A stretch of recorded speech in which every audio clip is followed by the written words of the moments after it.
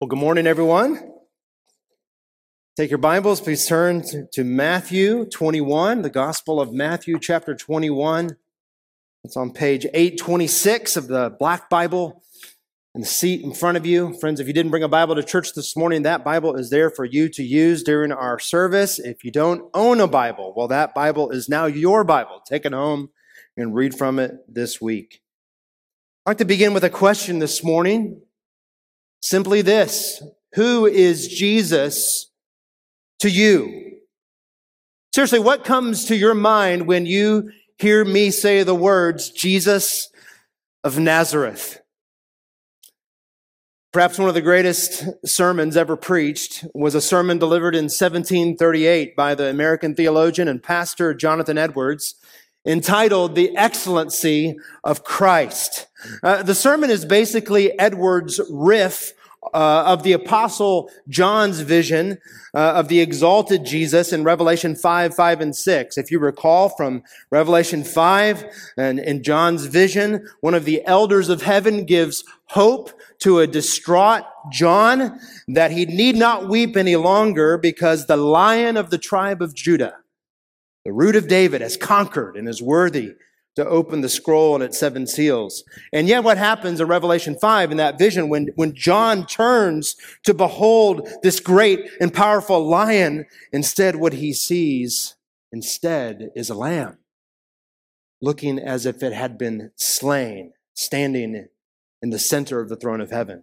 And Edwards in the sermon reflects that Jesus is in fact a lion-like lamb and a lamb-like lion. He said this: we see that Christ is in this text compared to both because the diverse excellencies of both wonderfully meet in him. There is in Jesus Christ, Edwards said, a conjunction of such really diverse excellencies as otherwise would have seemed to us utterly incompatible in the same subject. Now, friends, I know we don't talk like that anymore, right? I doubt you have used the term excellencies in a conversation anytime recently, let alone a conjunction of diverse excellencies. But Edwards, he made a profound point, didn't he? In Jesus Christ, we find character traits that we would normally consider mutually exclusive. Infinite majesty, yet complete humility. Perfect justice, yet overflowing mercy. Absolute sovereignty, yet submission to and trust in the Father's will. These things seem at odds, and yet in Jesus, they harmonize into a complete and beautiful whole that showcases the glory of his person and work. Jesus in the Gospels is just constantly challenging our thinking and upending our expectations when it comes to who he is and what he's come to do. Just when we think we have this Jesus figured out, he does something to utterly amaze us. Today's text in Matthew 21 makes these diverse qualities of our King even starker. Last week, Jesus amazed us because even as he publicly announced his kingship, that he was the Messiah, he did so in a way that no human ruler on earth ever would. To fulfill the words of Scripture, Jesus rode into Jerusalem not on a war horse, but on a donkey, the symbol of humility and peace. And now that he's entered the city, Jesus seems to pivot on a dime when he sees what's going on in the temple court. Our passage today highlights Jesus' righteous indignation and wrath as he cleanses the temple and curses a tree. Friends, before we read, let me just remind you that our text today is located at the very beginning of Jesus' final week before his death and resurrection. Jesus rode into Jerusalem on Sunday. Our text today takes place on Monday and Tuesday of that week. He'll be crucified on Friday. Let's begin reading Matthew 21. We're going to pick it up in verse 12. Friend, we're going to read down to verse 22. Every now and then, once I begin studying, I realize I bit off more than I can chew in what I gave you that I was going to preach from. So we're not going to go to verse 27. We're going to cap things off in verse 22 today, starting in Matthew 21:12. And Jesus entered the temple and drove out all who sold and bought in the temple, and he overturned the tables of the money changers and the seats of those who sold pigeons. He said to them, "It is written, 'My house shall be called a house of prayer,' but you make it a den of robbers." And the blind and the lame came to him in the temple, and he healed them. But when the chief priests and the scribes saw the wonderful things that he did, and the children crying out in the temple, "Hosanna to the Son of David," they were indignant. And they said to him, "Do you hear what these are saying?" And Jesus said to them, "Yes, have you never read, out of the mouth of infants and nursing babies you have prepared praise?" And leaving them, he went out of the city to Bethany and lodged there. In the morning, as he was returning to the city, he became hungry, and seeing a fig tree by the wayside, he went to it and found nothing on it but only leaves. He said to it, "May no fruit ever come from you again." And the fig tree withered at once. When the disciples saw it, they marveled, saying, "How did the fig tree wither at once?" And Jesus answered them, "Truly I say to you, if you have faith and do not doubt, you will not only do what has been done to the fig tree, but even if you say to this mountain, 'Be taken up and thrown into the sea,' it will happen. And whatever you ask in prayer, you will receive if you have faith." This is the word of the Lord. Friends, these two scenes in our passage this morning may seem quite different, but they're actually joined at the hip. They're communicating the same message. In both the temple and the tree, Jesus is essentially teaching us the exact same thing. Here's what he's teaching us. Here's the main idea of Jesus' actions and his words that will be the main idea of our sermon this morning. Jesus is vehemently opposed to dead religion. What matters is your relationship to God. It's a very simple, very direct, very piercing main idea, isn't it? Jesus is vehemently opposed to dead religion. He hates it. What matters is your relationship with God. 2 points this morning, probably as close to your Bible headings of this text as I've ever given in an outline. Number one, the cleansing of the temple. We see that in verses 12 to 17. The cleansing of the temple. Number two, the cursing of the tree. We see that in verses 18 to 22. Beloved, I pray that what we see of Jesus today might challenge us and even strip away the vestiges of spiritual pretense that resides in our hearts. And in its place, God, through his Spirit, might fill us with true faith and worship and love. Let's first of all look at the cleansing of the temple in verses 12 to 17. The way that Matthew sequences the events in chapter 21 might lead you to think that, no sooner had Jesus arrived in Jerusalem that he just went nuclear right in the temple. But Mark's gospel helps us understand that there was actually a day in between Jesus' entry into Jerusalem and his cleansing of the temple. He did go to the temple right away, but Mark says that because it was late in the day, Jesus merely looked around the temple courtyard, took in the scene, and then he came back the next day. And these details are helpful. They help us understand that what we're seeing from Jesus in these verses is not an unhinged fit of anger. Jesus didn't fly off the handle and lose all control. No, what we're observing here in the temple of Jesus is his settled and righteous indignation of what the temple had become. On the donkey, Jesus is pictured as the long-awaited king. Well, now Israel's rightful king exercises his kingly authority over the temple and over its worship. Look at verse 12 again. And Jesus entered the temple. He drove out all who sold and bought in the temple, and he overturned the tables of the money changers and the seats of those who sold pigeons. Friends, remember what time of year it was. This was the week of the annual Passover celebration in Jerusalem. Jews would come from all over Palestine to Jerusalem for this annual celebration. Jerusalem maybe had 30, 40,000 people residing in it around that time, but hundreds of thousands would descend upon it during the Passover. The temple was the center of the whole thing. What Jesus would have encountered, according to this text, when he walked into the temple court, which is ironically called the court of the Gentiles, would have looked and sounded something like a cross between the floor of the New York Stock Exchange and a Middle Eastern bazaar. Merchants hawking their animals, money changers hustling people to their tables. The courtyard would have been abuzz with noise and activity. Why? Well, according to the Mosaic law, each Israelite family was to sacrifice a lamb during Passover as a symbol of the people of Israel's salvation through judgment on the night of their rescue from Egypt. They were too poor to purchase a lamb. A dove, or a pigeon, as it's translated here, was the substitute. This is also the typical time of year when each Israelite male would pay the half shekel tax to the temple. People with Roman coins from Galilee, for instance, would need to exchange their currency for the type of coin required to give to the temple. Families who made the pilgrimage wouldn't haul a lamb or a dove with them. They waited until they arrived in Jerusalem to make such a purchase. And so at first glance, you think to yourself, oh, well, did Jesus just overreact here? I mean, if people needed to exchange currency for real and purchase animals for real to fulfill the law, why did he react so violently? Some have speculated that the merchants and the money changers, well, they must have charged exorbitant amounts. They took advantage of the poor pilgrims and skimmed off the top for themselves. Certainly possible. But we're not told that that's what happened. We're not told that the merchants and the money changers did that.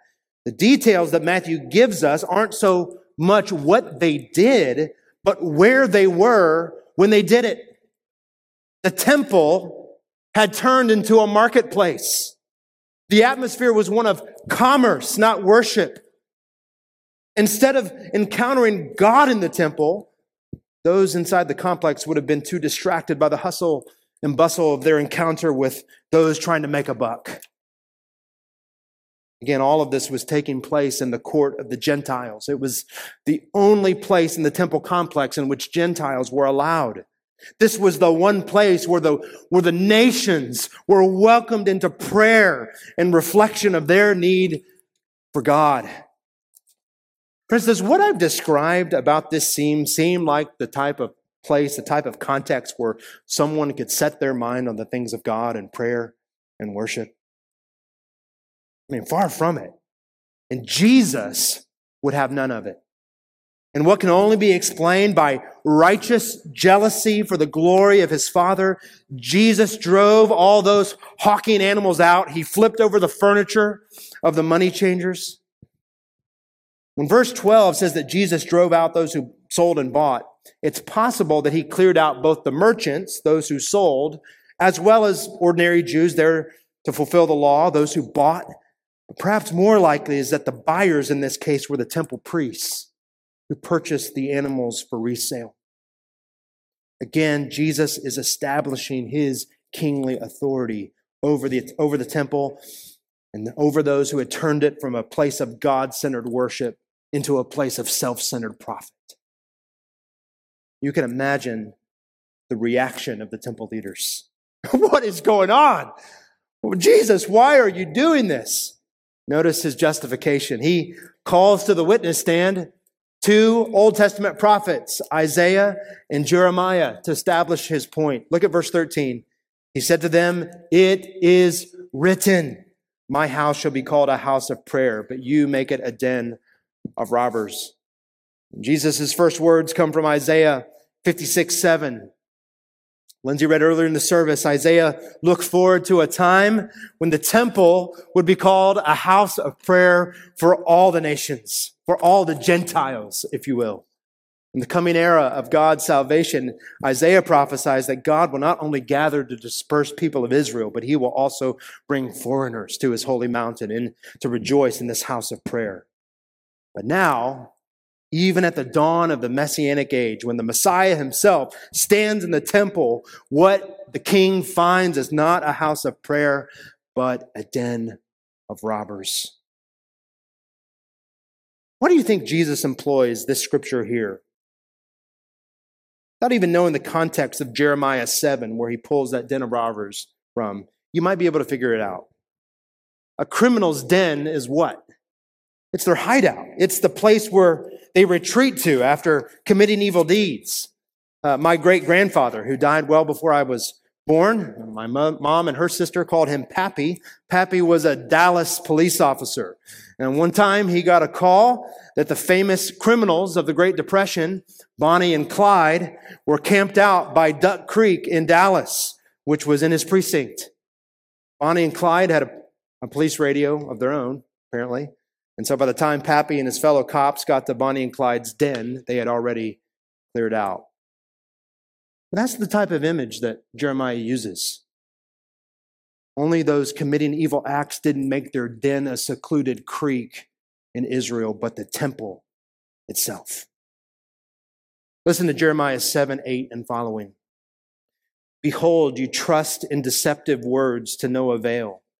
Will you steal, murder, commit adultery, swear falsely, make offerings to Baal, and go after other gods that you have not known, and then come and stand before me in this house, which is called by my name, and saying, we are delivered, only to go on doing all these abominations? Has this house, which is called by my name, become a den of robbers in your eyes? Behold, I myself have seen it, declares the Lord.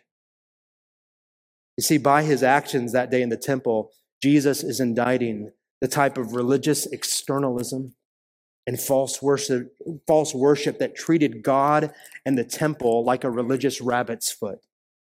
Oh, God's good with us because we still come to the temple. He forgives our wickedness because we offer sacrifices, even though their hearts were still as unrepentant about their sin as ever.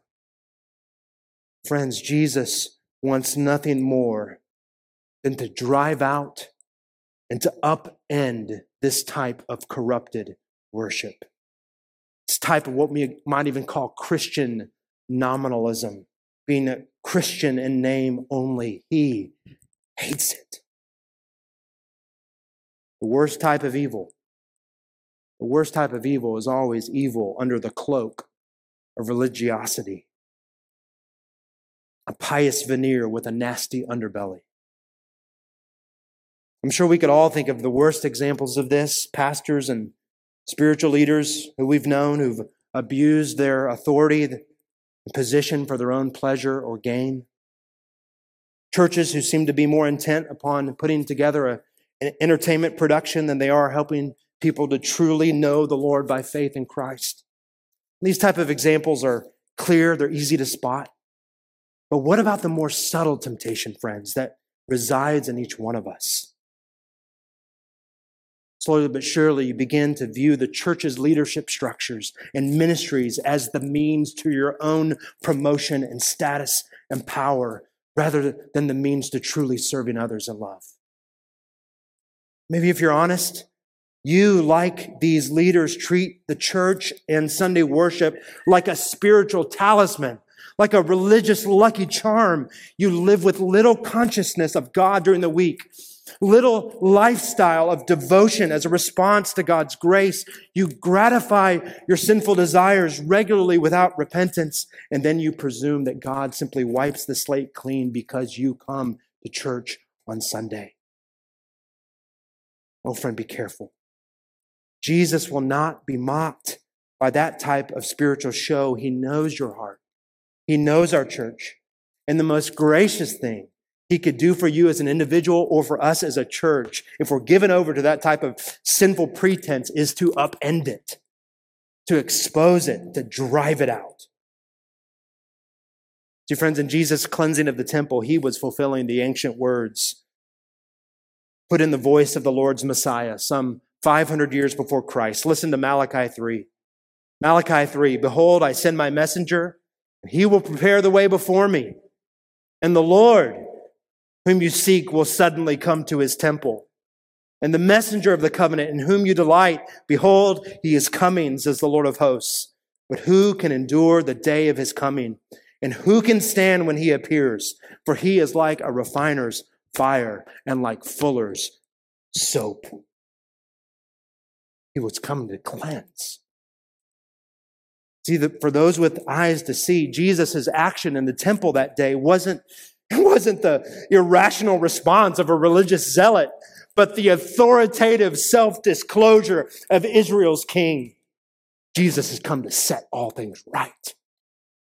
as king to rule over the hearts of his people, as priest to cleanse the temple, and as prophet to embody and proclaim the word of the Lord. You see, friends, when God's reign through King Jesus, when it collides with false worship and religious pretense, it does not coexist peacefully alongside it. It conquers it. Either through the blood of Jesus' cross and the cleansing of forgiveness now, or on the last day through the cleansing of judgment. Friends, don't get the wrong impression here. Jesus is not ticked off at believers who wrestle with sin yet are fighting against it. He's not miffed by those who struggle but limp along by faith. He's not going to stiff-arm you because you're caught in sin so long as you recognize your need of Him. He has unlimited patience and kindness for those who in desperation cry out to Him for mercy. But make no mistake, Jesus' harshest words and His severest actions are for those who use God as cover for their sin. He will not stand for it, and neither should we. And yet, that's not all what we see of Jesus in the temple that day, is it? Again, here's where we see some of these diverse excellencies of our King. One moment, He's exercising righteous judgment upon those who utilize the temple for their own advantage. And in the very next moment, He's pouring out His kindness upon the physically and spiritually disadvantaged, the blind and the lame. Look at verse 14. And the blind and the lame came to Him in the temple, and He healed them. But when the chief priests and the scribes saw the wonderful things that He did, and the children crying out in the temple, Hosanna to the Son of David, they were indignant. And they said to Him, do you hear what these are saying? And Jesus said to them, yes. But have you never read, out of the mouth of infants and nursing babies, you have prepared praise? Verse 14 contains the last record of Jesus' healing ministry in the Gospel of Matthew. And the way Matthew gives it to us is almost like an offhand comment, isn't it? Just so matter of fact. Of course, friends, we know it was not uncommon for handicapped beggars to post up on the outskirts of the temple complex, especially in such a busy time like the Passover. And yes, the disabled were permitted in the outer court of the temple, in the court of the Gentiles, but most all scholars agree that the Jewish authorities prohibited those who were handicapped from offering a sacrifice in the temple. To the Jews, the inherent dignity and worth of these disabled folks, it's like it had a cap. It was limited. They could only go so far with the worshiping congregation.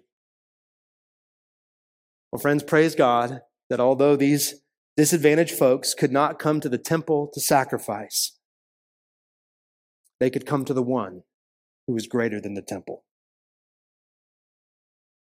Since we'll not encounter another healing miracle by Jesus in Matthew, let me just remind you, Jesus' mighty works throughout the Gospels, they function like messianic billboards. They're like neon signs that highlight who Jesus is. Jesus' healing acts were acts of compassion for the least of these, like these lame and the blind, but they were also the first evidences that God's chosen king was rolling back the effects of the curse, and that one day all suffering and disease and sickness will die along with death itself. And yet, what Matthew focuses on here is not Jesus' healing specifically, but two contrasting responses to it. Among those who saw Jesus' healings were children there in the temple court, presumably with their parents. And what did those children do? How did they react? Well, they mimicked the cries that they had heard from the adults the day before when Jesus processed into Jerusalem. They cried, Hosanna to the Son of David. Praise to the Messiah King, the one through whom God brings salvation. And yet, ironically, the religious leaders, the chief priests, the scribes, the very ones who should have recognized Jesus for who He was and responded with full hearts of adoration, these religious leaders were indignant. They asked Jesus, according to verse 16, do you hear what these are saying? In other words, hey, Jesus, can you believe these children? are praising you as the Messiah. Put an end to it. And Jesus said to them, you're right. So sorry. How embarrassing. No. He says yes. He affirms the children's praise. And not only that, he ups the ante. He says, have you never read, out of the mouth of infants and nursing babies, you have prepared praise? Friends, this is incredible and awesomely hilarious in my mind. Jesus answers the question by quoting what? By quoting Psalm 8:2 as part of our call to worship this morning. Out of the mouth of babies and infants, you have established strength because of your foes to still the enemy and the avenger. What's amazing is that Psalm 8 is not a psalm that directly praises the Messiah, although it has Christological implications for sure. It is a psalm of praise to whom? Who? To God. To God Almighty for his majestic power and might in creation. Friends, do you see what Jesus is doing? He answers the leader's indignation about the kids praising him as Messiah by saying that this very praise embodies Psalm 8:2, a psalm which calls children to give praise to God. Which, of course, is Jesus' not so subtle insinuation that, yes, he's the human king, he's the Messiah, but he's so much more. He's God in human flesh. You see, in praising the Son of David, these little ones were in actuality praising the Son of God. And their song put to silence God's enemies, just as the psalm says, these hypocrites that opposed Jesus. Friends, just like we saw last week on the road to Jerusalem, the song of these children should beckon us, should welcome us, should encourage us that no matter our age, we should be brought into the same type of genuine, uninhibited worship of King Jesus. And kids, I hope this part of the story encourages you. Kids, don't ever be ashamed or embarrassed to praise Jesus with all your heart. Don't ever think you're too cool for school to sing loudly to Jesus in our gatherings, or even better, to live for him with all you got. He's worthy of all the praise that you could give to him. I don't know about you, friends, but I would rather be among the disadvantaged that come to Jesus for mercy and among the little ones whose honest and genuine praise give Jesus the glory he deserves, and have all the advantages of status and power that dead religion offers, but have none of God. May the Lord help us to worship him rightly.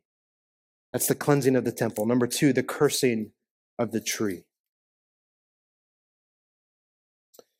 Verse 17 notes that after the event of the temple, Jesus went out of the city to stay nearby Bethany for the evening.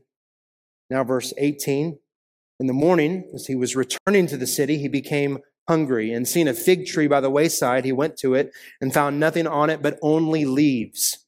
And he said to it, may no fruit ever come from you again. And the fig tree withered at once. What in the world's going on? I mean, how bizarre, right? My goodness, what did this tree ever do to Jesus? Again, there is much more going on here than meets the eye. This is not an episode of Jesus being hangry, right?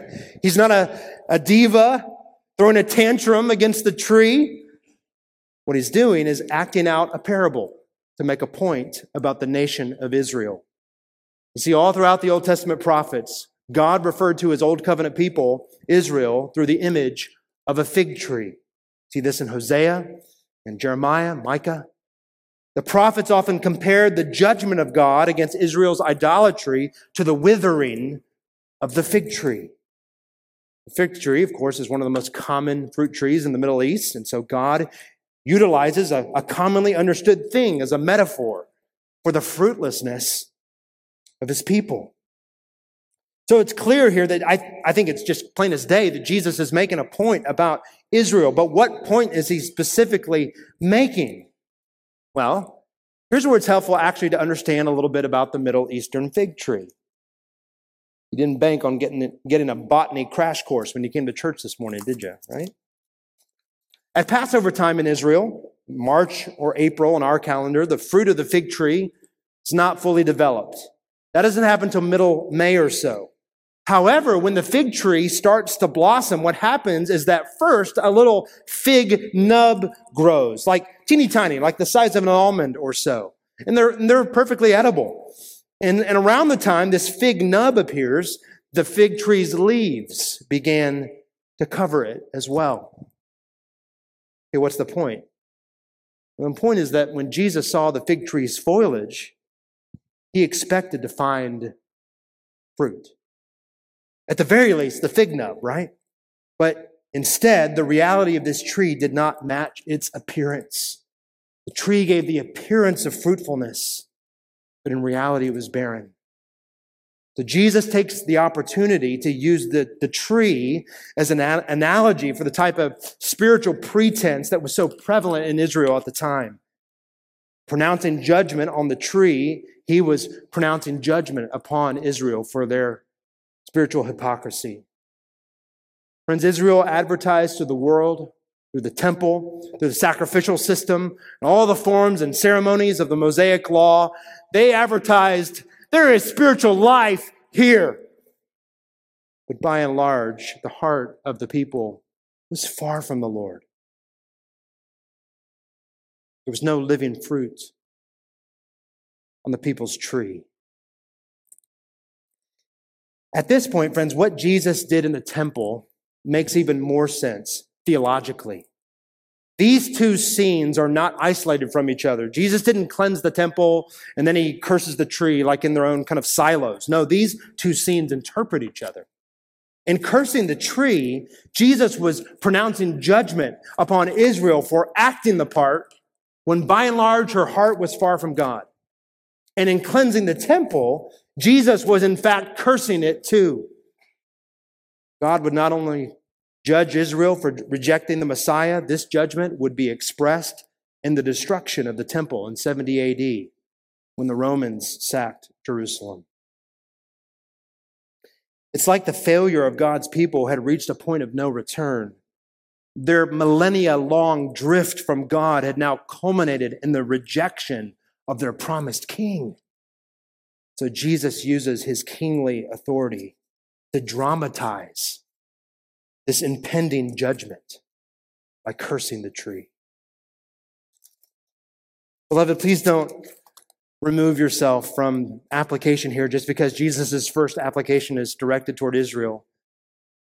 This type of spiritual hypocrisy is a massive temptation for us as well. Jesus is unimpressed by, in fact, I would even say he actively opposes the type of life that works to give the appearance of spiritual fruit when the reality is lifeless and dead. It's so easy to put on the leaves of spirituality, isn't it? To have the foliage of the Christian life. I mean, all you got to do is show up to church, be active in ministry a little bit, serve. All of it can look so good. It's so easy to appear to have the spiritual life coursing through our branches while all the while having no actual spiritual fruit to show for it. It's deviously easy not only to dupe others into thinking we're a live fruit-bearing tree, but also even to dupe ourselves. I say, John, how does that happen? We can easily confuse Christian busyness with Spirit-given holiness. We substitute feelings that we might get while singing in a church service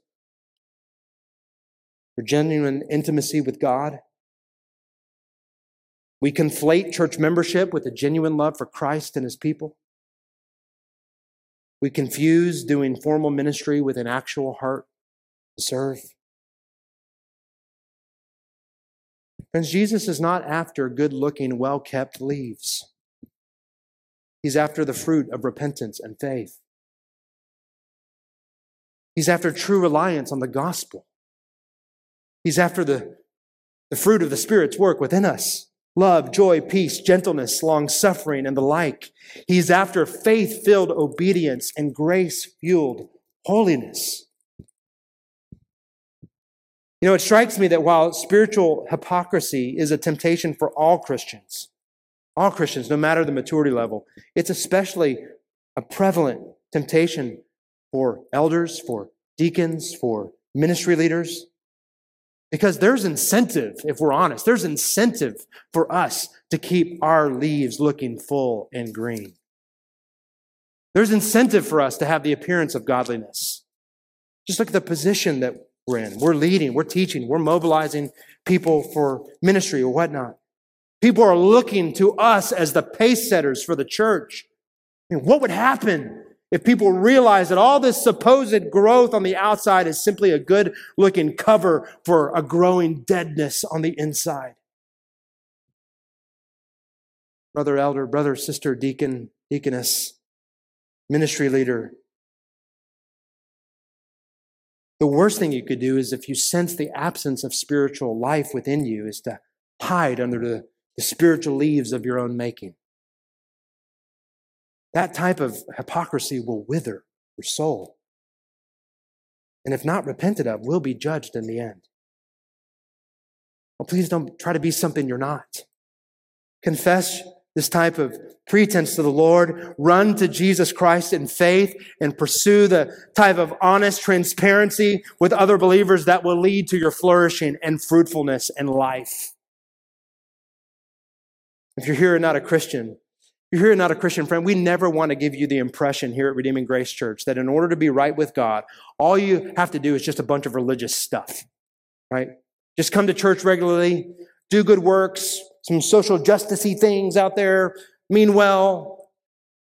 No, Jesus' point here is that external Christianity without actual spiritual fruit is withering, and it falls under Jesus' condemnation. You say, well, how then am I supposed to bear fruit that Jesus loves, that he commends? It's a great question, and it's an easy answer. You simply turn from your sin against God, and you rely wholly, entirely on Christ's work alone, his life, his death, his resurrection in your place, and by faith, reliance on him, you follow him, you submit to him, and you obey him. By faith, you come to God, friend, and you let him connect you to the life-giving trunk of a relationship with Christ Jesus. And sooner than later, friends, what's going to happen is that the branches of your life, the branches of your thoughts, your motivations, your behaviors will, by God's mercy, begin to reflect the trunk. Jesus' life will course through you, and you will bear fruit. Beloved, may the Lord help us to never be the type of church that substitutes dead religion for spiritual life. I pray that the Lord Jesus would never have the occasion to look at what's going on inside Redeeming Grace Church and say to us, may you never bear fruit again. Well, just like verses 12 to 17 give us Jesus' indictment of false worship and then the kind of the mirror opposite in the praise of the children, we kind of have the same thing going on here in verses 18 to 22. Look at verse 20. When the disciples saw it, they marveled, saying, how did the fig tree wither at once? Once again, these guys seem to completely miss the boat. Instead of pondering why Jesus cursed the tree, all they can focus on is how in the world did the fig tree wither so fast? How'd you pull that off, Jesus? So, like he often does, Jesus accommodates their obtuseness. He answers their question by showing them what a real, life-giving relationship with God, what it looks like. What Jesus does here is give his disciples the antithesis of dead worship represented by the fig tree. What type of worship is that? But Jesus says it's the type of worship that's alive with faith in God. A trust in God that Jesus says is particularly expressed by prayer, by our prayer life. And of course, that shouldn't surprise us at all, given what Jesus said in the temple just the day before about God's design for the temple, is that it would be a house of prayer for all the nations. In contrast to the pretense and the hypocrisy that he condemns, Jesus calls his disciples back into a life of living, breathing, fruit-bearing prayer. Verse 21, Jesus answered them, "Truly I say to you, if you have faith and do not doubt, you will not only do what has been done to the fig tree, but even if you say to this mountain, be taken up and thrown into the sea, it will happen. And whatever you ask in prayer, you will receive if you have faith." Now, friends, it would be really easy at this point to misread the text, to think that what this text is doing, what Jesus is saying, is kind of offering secrets to the magic show, right? To treat God as if he's a cosmic vending machine who responds to how many faith coins that we insert, right? You want God to do something just kind of small and insignificant. Well, only one faith coin is necessary. But you want him to do something huge? Well, you better gear up, man, and have 10 coin faith so that your miracle will pop out. No, that's missing Jesus' point entirely. What Jesus is saying here, friends, is that a living, breathing relationship with God is expressed in a life of reliance upon God and faith in him, trust in him, who just happens to be the one who can do the impossible. Jesus is using hyperbolic language here to remind us not that we have the ability to throw mountains into the sea, but that God does. And if he wants you, friend, to throw a mountain into the sea, as it were, well, that's what you're going to do. And if he doesn't want you to do that, well, friend, you're not going to throw a mountain into the sea. Prayer doesn't treat God like a genie. It treats him as the sovereign, omnipotent, gracious, loving Father that he is. And it relies on him alone to act. You live in relationship with God, not religion.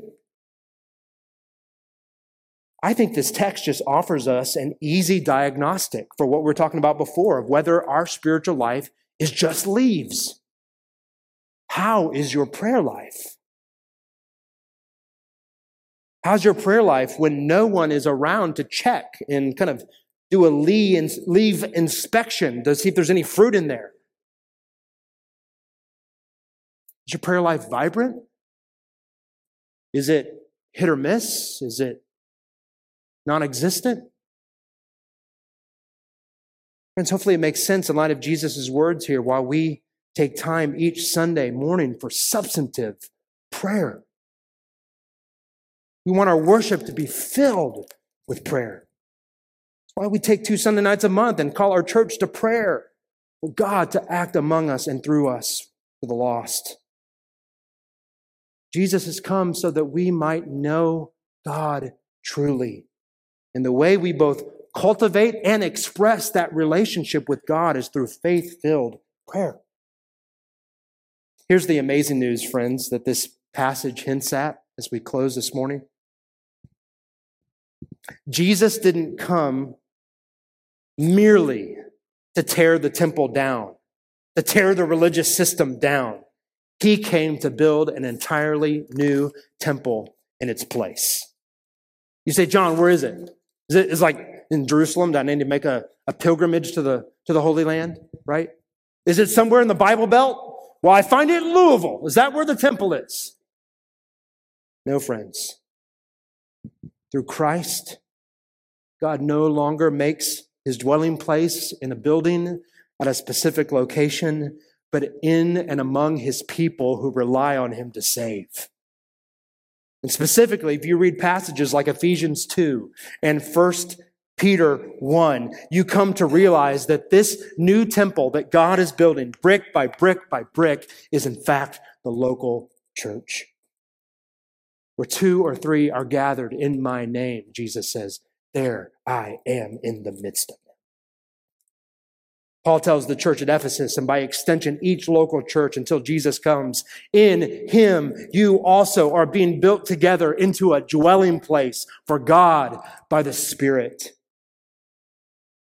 God's new house of prayer, his place where the nations can stream in to know God rightly and relate to Him truly, isn't in fact a place at all. It's a people. God makes His name known through local assemblies of believers who covenant together to represent King Jesus in this world. Redeeming Grace Church, we are a people in which God makes His home. He dwells among us. Through faith in Christ and by His Spirit, God has purposed to make Himself known and be worshiped in and among us. What a massive privilege. Say, John, how is that possible? How can a holy God take up residence in local churches filled with sinners? How can He dwell among those who are tempted by the same type of spiritual pretense we've talked about today? How could He ever make Himself known through the likes of us? Friends, the reason that Jesus' temple building project through the local church is not only successful, but appropriate is because there wasn't just one cursed tree outside Jerusalem 2,000 years ago. There was two. The reality is that for each of us, each one of us left to ourselves, if we are left to ourselves in our sin, we deserve to wither under the curse of God's judgment for our sin and rebellion against God. But praise be to God. Jesus doesn't just curse the fig tree and pronounce judgment. He willingly hung on a tree in order to bear God's curse of judgment for every single sin of every single person who comes to Him for forgiveness. The cross, the symbol of the curse, becomes a life-giving tree of blessing for all those who believe in Jesus and who rely on Him to save. In His death, Jesus, the true temple, the true access point by which we come to God, He was destroyed. But in 3 days, He was raised to life again. And for all those who come to this Jesus by faith, His resurrection, fruit-bearing life will course through you too. Let's pray.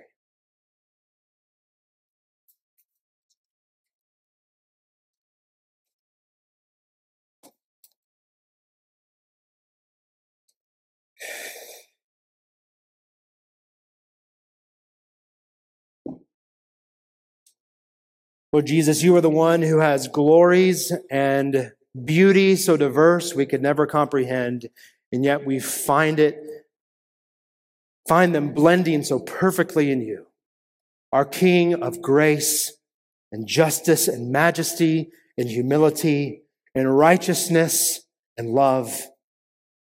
Oh Lord Jesus, we thank You that in small part, in part now, but in full one day, You have purposed to reproduce those same attributes in us, to make us like You,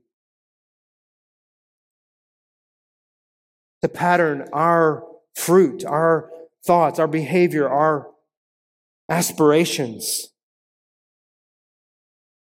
to look like the life of Jesus flowing through us.